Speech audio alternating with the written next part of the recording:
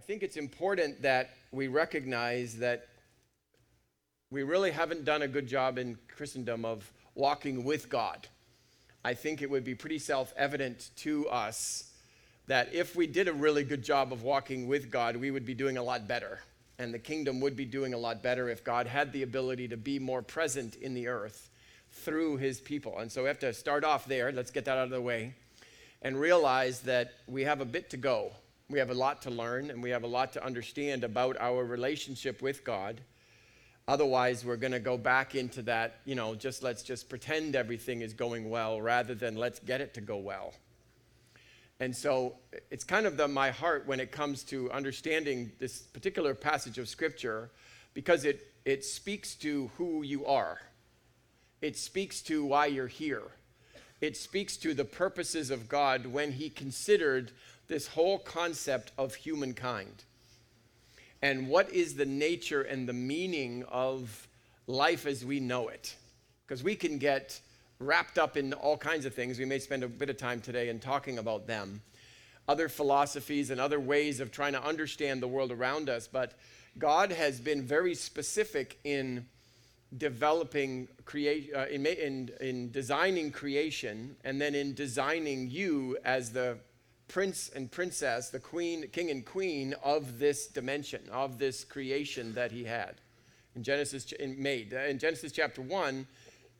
We know that God created all that we know, all this dimension that we live in. And then he created man in his image and likeness. That's verse 26 there.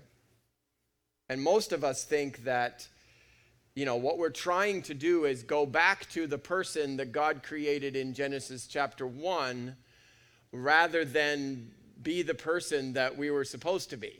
Let's all, see if we can get tickets back to the garden. And Genesis chapter 3 is a bit of a challenge because of that, because it kind of flies in the face of a lot of that stuff that we have understood up until this time. And so I'm going to spend a little bit more time here to make sure that we have understood exactly what this means, because I think we had very spirited debates in my home. Actually, it was in Jess's home last Sunday after last Sunday's time together.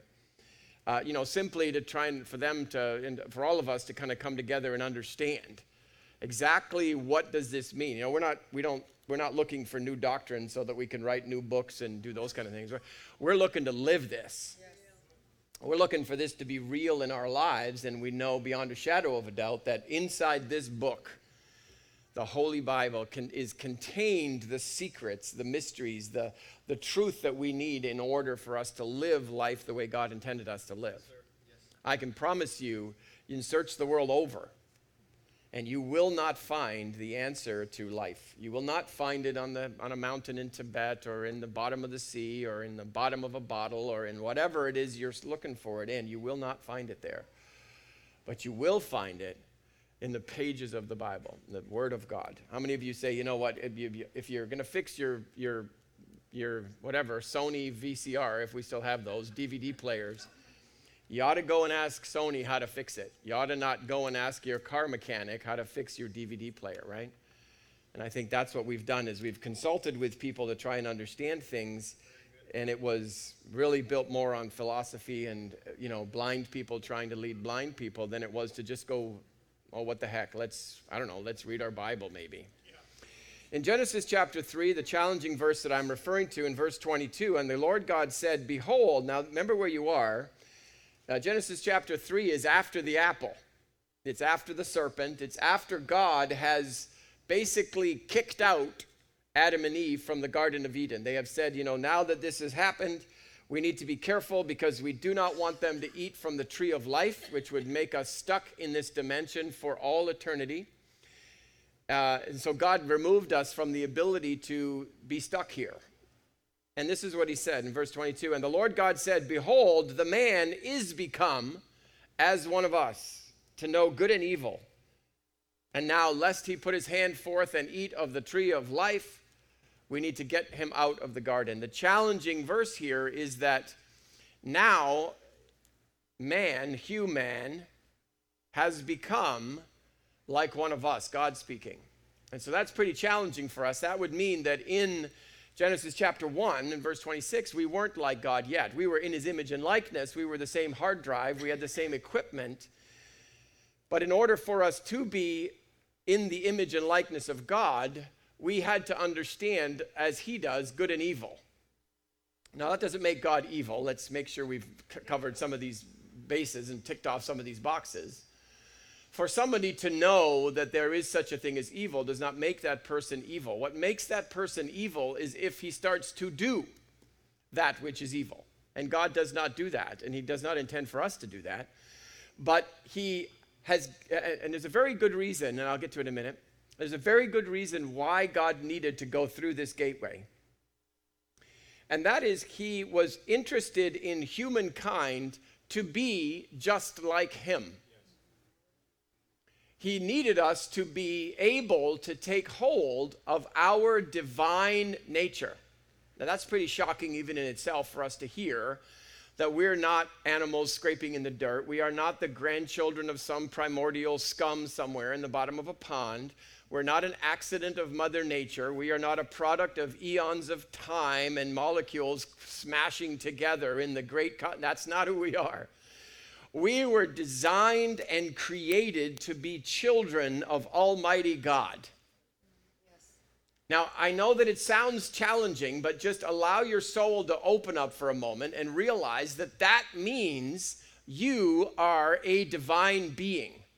You have been created just like a divine being. I'm sorry for the equation and the math here, but that makes you a divine being. In order for you to be a divine being, you must have one particular quality. There is one quality that separates humankind from every other kind and species that exists anywhere. It is not your opposable thumb, by the way. It is your ability to choose.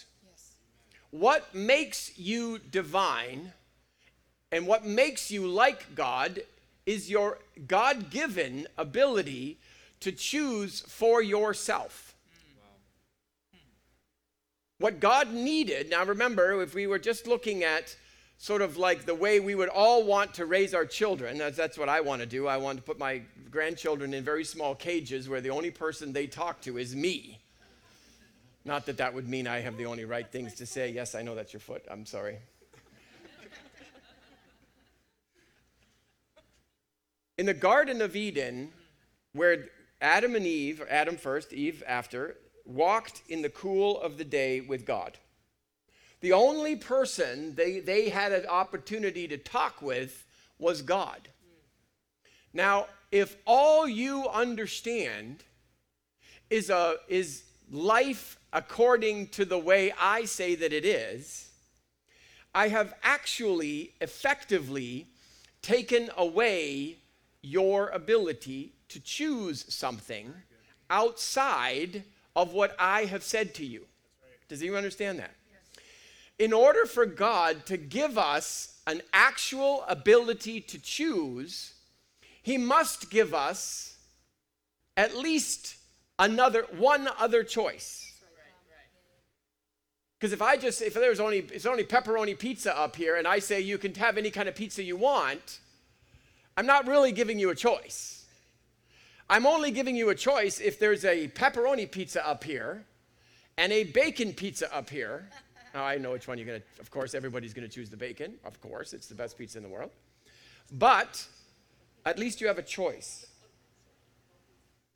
The other thing that is necessary, and one of the things I have been for so long trying to understand why or how the whole Apple thing even happened.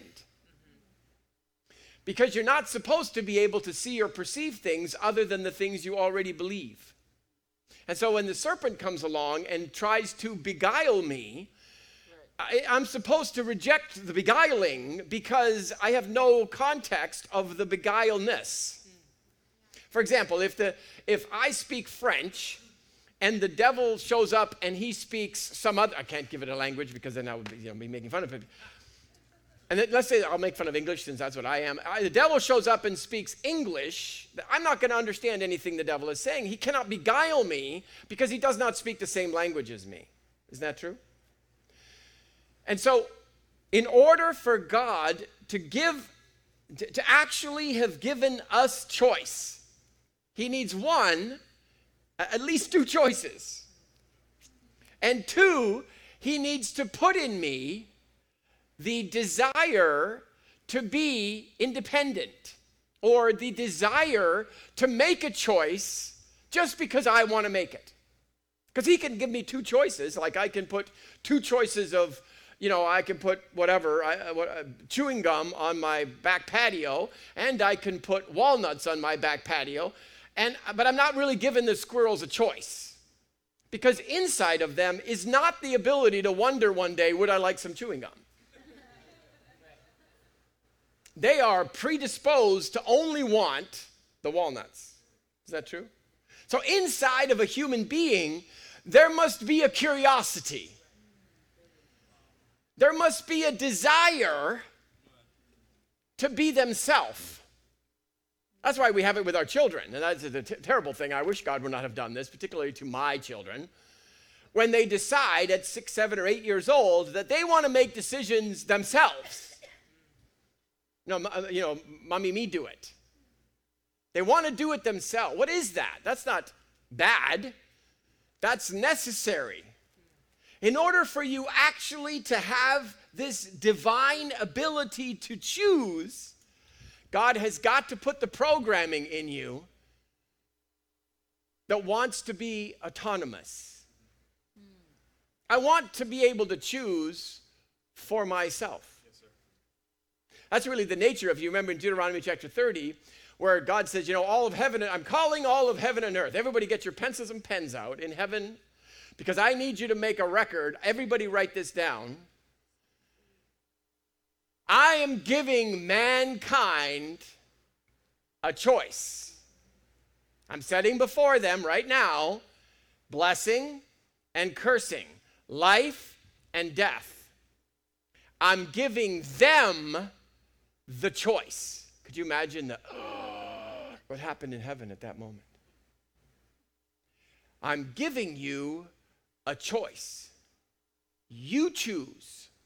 In order for you to choose, you have to have the mechanism, the programming, the software on the inside of you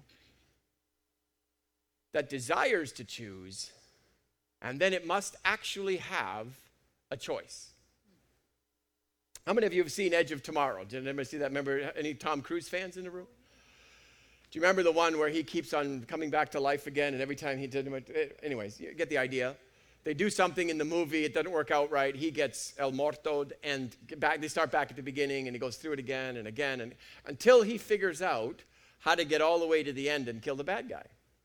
I was thinking to myself, I think that's what God should have done. I'd save us a whole lot of trouble. If he would have just got to Genesis chapter 3, the whole Apple thing was happened, and all he does is hit the rewind button on the DVD player, go back a bit, and say, okay, I'm going to program Adam and Eve to not like apples or snakes. And then we would have run it again, and it wouldn't have had a problem. Except when another problem happened, and then God goes back to the beginning again and rewinds it again and starts over. And then every time it goes wrong between creation and the wedding supper of the Lamb, any problem that ever comes up, just rewind it back to the beginning, get that person out of the equation, or reprogram them somehow so that they won't make that mistake. Wouldn't you think that would have been a better way to do this? Wouldn't that have saved humanity a ton of torment? The only problem is, if God would have done that, he was effectively taking away your choice. You wouldn't know that because you were blithely, naively kind of wandering through this repetitive process of time being repeated until God figures it all out. But that was not what God is looking for. And it can twist our inner reality when we try to understand, then what the heck is God doing? Because it certainly seems like it's maybe not been going so awesome. When we can grab hold of this, I'm telling you, it's going to transform your understanding of who and what and why you even exist. You see, in Genesis chapter 9, we have a visit with God, because in the beginning, we know that God was kind of ticked off about this whole humankind thing. He had gone from all the way from Genesis chapter 3 to Genesis chapter 6. That's a heck of a long way, right? 3 pages of your Bible, and God had had enough of this experiment that was human. By Genesis chapter 6, we see that God's reference to it is that the imaginations in the heart of men were only evil continually. And so his answer to that was to separate a couple of people that were the top of the righteousness pile at that time, and wipe everybody else out, every living creature on this planet wiped out in a moment. The flood. But that was in Genesis chapter 6. After all that is said and done, now we have finally got Genesis chapter 9. If you remember where you are, Noah is getting off the ark, and God is meeting with Noah, and he makes a covenant with Noah. And part of that covenant with Noah was, I will never do this again. Now that's sort of saying God throwing up his hands and being exasperated. That's not actually what he was doing. He was saying, Noah, listen to me. Now, it's up to you. I'm not fixing this problem ever again. And he said, I'm going to set a rainbow. All the kids, all the children in Sunday school know this one. God set a rainbow in the sky as his token, as his marker, as his reminder to us that God's never going to do this. Now, he's never going to start over. The next time this thing all goes into oblivion, it's going to be because God has got a new plan starting. He's not starting the old plan again. What does that mean? That means that your choice is the key choice. It means that God has given the responsibility for blessing and cursing, life and death, to humans. And that's kind of going to bend your brain a little bit. Let me ask you a question. There's 10 people in the room, and everybody's trying to decide what color to paint this room. And they're all coming up with their ideas, and they've kind of got it settled down to 2 or 3 colors. And then somebody's in the room, the couple they vote, and then they get the vote, and then they decide what color the room is supposed to be. And then this short little, 5'3" lady walks into the room, and she says, no, that color is going to be that one. What do we know? Okay, excuse me? Who's in charge? We know who the boss is, right? Can I tell you what that's called? In business terms, that's called the veto. In the end of the day, that's my job around here is pretty easy, because I don't make almost any decisions around here. The only decisions that I make around here are the veto decisions. When we go off kind of the track of where I believe the Lord is asking this ministry to go and directing us to go, most of the decisions that are being made are totally fine on the highway of where we are going. Every now and again, there's a decision that's over here. And I go, no. And then I leave. That's it. That's my whole, well, there you are, Because I'm not a micromanaging guy. I don't need to be involved in all of the different things. I trust the people that are being given, I don't give them responsibility unless I trust them. And then when I do give them it, I trust them. But there's every now and again, you can always tell who the boss is, because the boss is the guy with the veto. Right? Oh, who has the veto power? Because that'll tell you in this earth who the boss is. It's simple. What we need to understand is that you have me I have veto power in my life. Do you know that God would have me a lot more blessed than I am right now? How many of you know that there will be, well, yes, there is no more blessed than I am right now. You're right. But God would desire so much more is about my life than I've actually attained up until this time. Same with all of us.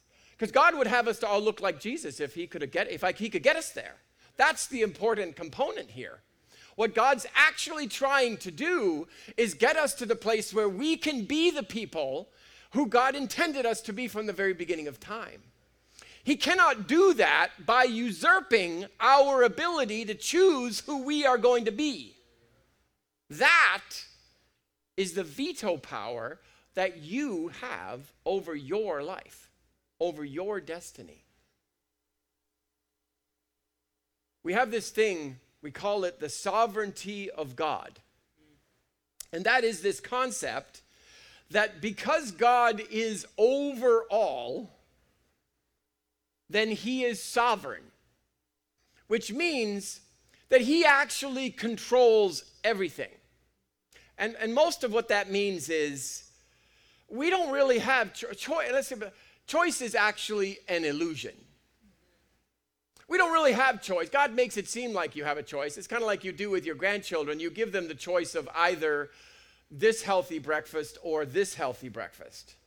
So technically they have a choice, but they don't really have a choice. But they're the same ingredients. They just they have food coloring in one and no food coloring in the other, but they have the same ingredients. They don't actually have it's an illusion. It's the predestination concept, or that everything is already said and done. That comes from an understanding that God is eternal, which means to God, this is maybe a little technical here, to God, time is a commodity. It's a malleable commodity. It's not like it for us. We have second by second, we have the one thing in all of creation that we do not control is time. And we are marching second by second through time in a very linear and chronological mechanism. Every day, it's one day later. And you cannot, under any circumstances, go backwards. That's not the case for God. God lives in the timeless realm of eternity, where time you can move backwards and forwards, or you are, again, I don't understand how exactly God sees things, but he can see 5,000 years ago and 5,000 years from now at exactly the same time. He's looking at them like you would look at a linear line. He sees time like that. And what that means is that he's able to see what you are going to do tomorrow. He's able to understand that. He can see whether you've done it or not, and now you are back in the beginning, but God already knows where it's going to end up. So, in fact, you're seeming like you are making choices all along this road, but you're not actually making choices. Everything is already set. And that would seem to make sense. And I think philosophically, this is the place where we have got all messed up. Because from a human perspective, as we try to understand God, if in fact all of history is already set, then clearly I don't really have a choice. The road of where I will be tomorrow already exists. I'm just the little foolhardy human that is going to think they have this autonomy in the process and kind of end up getting there. But, strive as I might, push as I might, I may want to create more. I may want to invent more. I may want to do more. I may want to build more. I may want to experience more. I may want to make more. But I can't really. That's kind of a futile thing, actually, because tomorrow is already set up. We might as well just, as Doris Day would say, que sera, sera. What will be, will be. What is, my tomorrow is already set. It's already completely a waste of time. Doesn't that excite you? You see, the problem is that though people will say that, Doris Day will even sing that. She passed last month, and sorry to hear that. But I can promise you, if you do any study of Doris Day's life, she was an activist kind of a person. She did not believe que sera, sera. She did not sit at home doing nothing her entire life. She went and built and created and established and put together and took the causes that meant something to her in her life, and she did something about them in order that the world would be a better place because of her influence on it. She was not a fatalistic person. But yet so many people, and I think a predominant percentage of Christianity, kind of have that, lay down, it really doesn't matter anyways because I can't change anything because I know God and I know he's eternal and I know he knows where I'm going to end up and it's just going to be, that's the end of the day. So, oh well, I guess it's whatever. It's like a cosmic hopelessness that if you are a fate person, a karma person, a predestination person, it kind of takes the wind out of your sails. It takes the gas out of your tank. What are you actually trying for? You're trying to beat fate? That's not going to work. But we got to deal with that whole mechanism because if it's not fate, then what is it? Because if choice is not an illusion, it cannot be an illusion. Obviously, it's in your Bible. It's the truth. That's what God has given you. It is a possession of yours that you get to choose. Your life is not predestinated. It is not fated to be or not to be something very specific that you have no control over. Let me ask you a question. Either choice is an illusion or fate is an illusion. They cannot both be real. I'm going to submit to you today that fate is an illusion. I'll tell you why it's a very powerful illusion. Fate says, people who observe the world from a fate, a predestined way of thinking about it. Am I saying this properly? Are you understanding where I'm going? When your future is already set and you cannot influence it, you were born the way you were born, every day of your life has already been predetermined, you are just living it like on a DVD, a movie that's on a DVD. And you have no power over that. Instead, we go look at what are the things that people who believe in fate are observing to see what it is that they think fate is actually real. And for an illusion to work, it has to seem real. And the problem is that we have all kinds of spiritual things that are actually in motion, that make it look like I am stuck in a current, I'm stuck in a river that is flowing in a particular direction. Try as I might to get out of that current, I'll try to swim against it. I'll try and swim away from it. No matter what I try to do, I always seem to end up in exactly the right spot. I try to make more money, I end up in the same spot. I try to have more friends, I end up in the same spot. I try to be a nicer person, I end up in the same spot. I try to get an invention, I end up in the same spot. I try to do something valuable, I end up in the same spot. And they would say, no matter how hard you try, you cannot get away from fate. You are going to end up where you are destined to end up no matter how hard you try. How sad that is. But what they are observing is actually real. There is a current. We know from Scripture that there is a generational force. The sins of the fathers create a propensity. They lean me in a particular direction. That I was raised in a middle-class home and I end up in a middle-class home. I think in a middle-class way, I end up in a middle-class way. I think like a white Anglo-Saxon Protestant and I end up like a white Anglo-Saxon Protestant. Everything kind of goes the way I was generationally flowing. Breaking free from that flow is completely possible. Yes. Then you get born into a certain culture. And that culture has a certain flavor to it, has a certain normal thing. It has a flow of what is expected of you and how you're supposed to govern yourself. And that societal, cultural kind of thing is tending to move you down a certain way. There's economic reasons where you can't break free or can't break free. You're just stuck in this, the grind of the economic cycle that you find yourself. There's nothing you can do about that. But if you don't know how to get out, then it would look like fate is actually working. Because if you don't know how to get out of the river, then you're going to end up exactly where the river is taking you.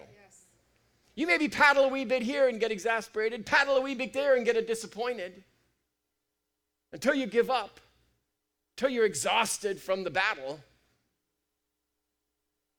And sure enough, come back a year later, I end up right where I was heading before. And it appears to natural observers that in fact, fate is real. You don't actually have any choice at all. Now, can I tell you something? The reason Jesus came, the reason Jesus came was to get you out of the river. To get you out of that predetermined, you are going to be the son of your father, and you are going to produce what your father produced.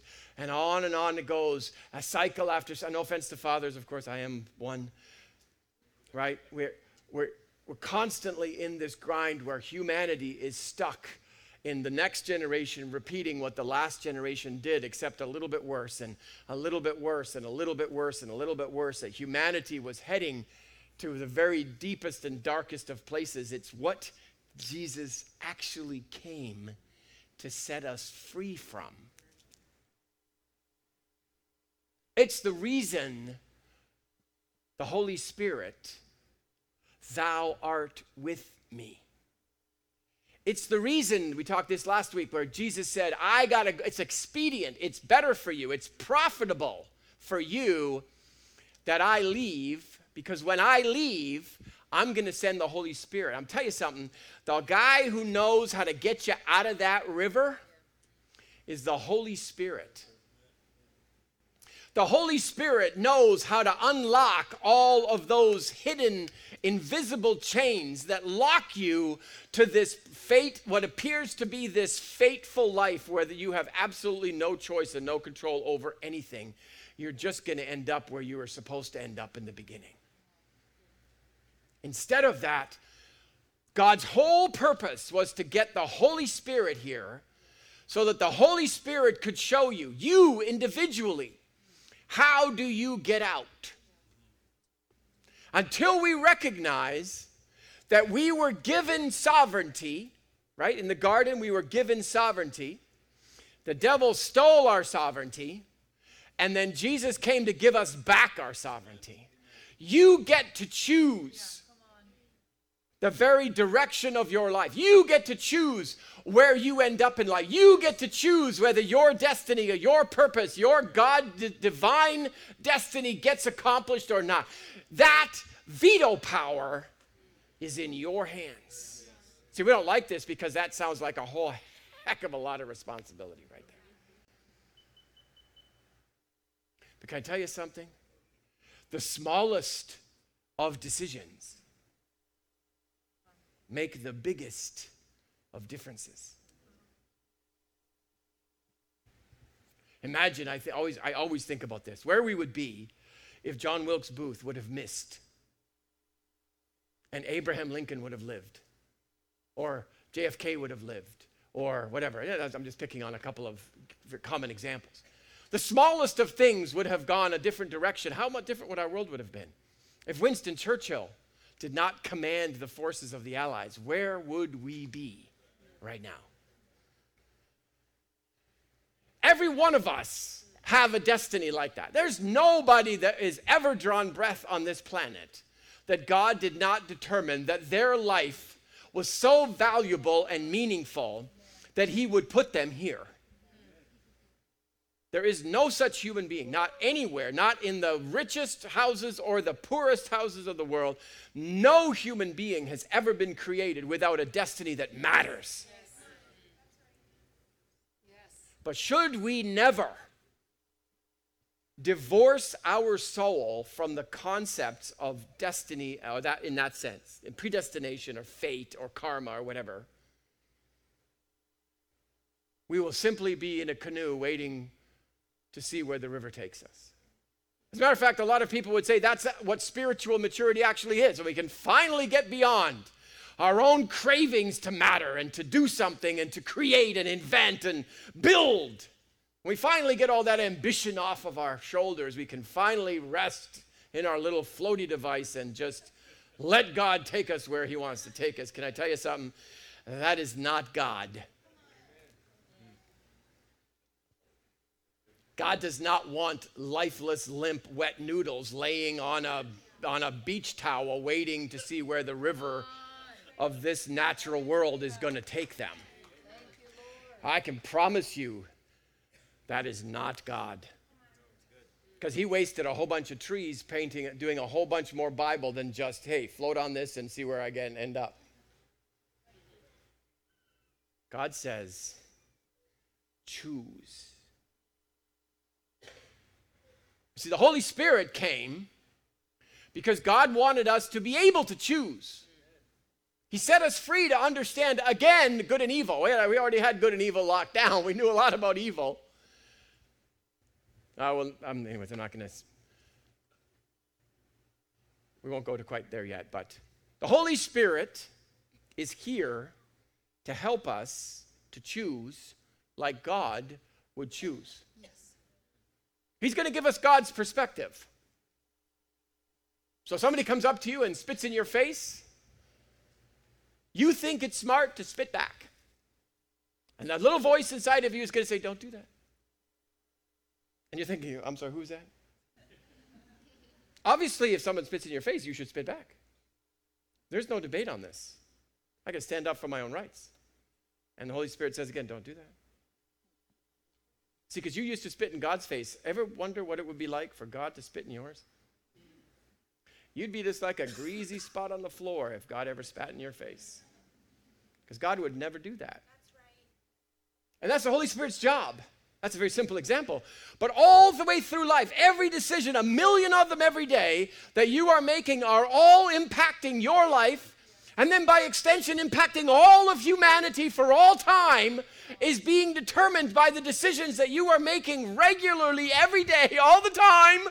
They're all being determined. Nothing that you do is inconsequential. That's right. Nothing doesn't matter. That's right. That's why the Holy Spirit isn't like a guy say, pop in, maybe we can do 15 minutes on a Sundays, ask me a few questions, and then off you go. Woo. That's not what he's looking for. He's looking for daily, minute by minute, second by second, interaction with us, showing us, helping us, giving us perspective.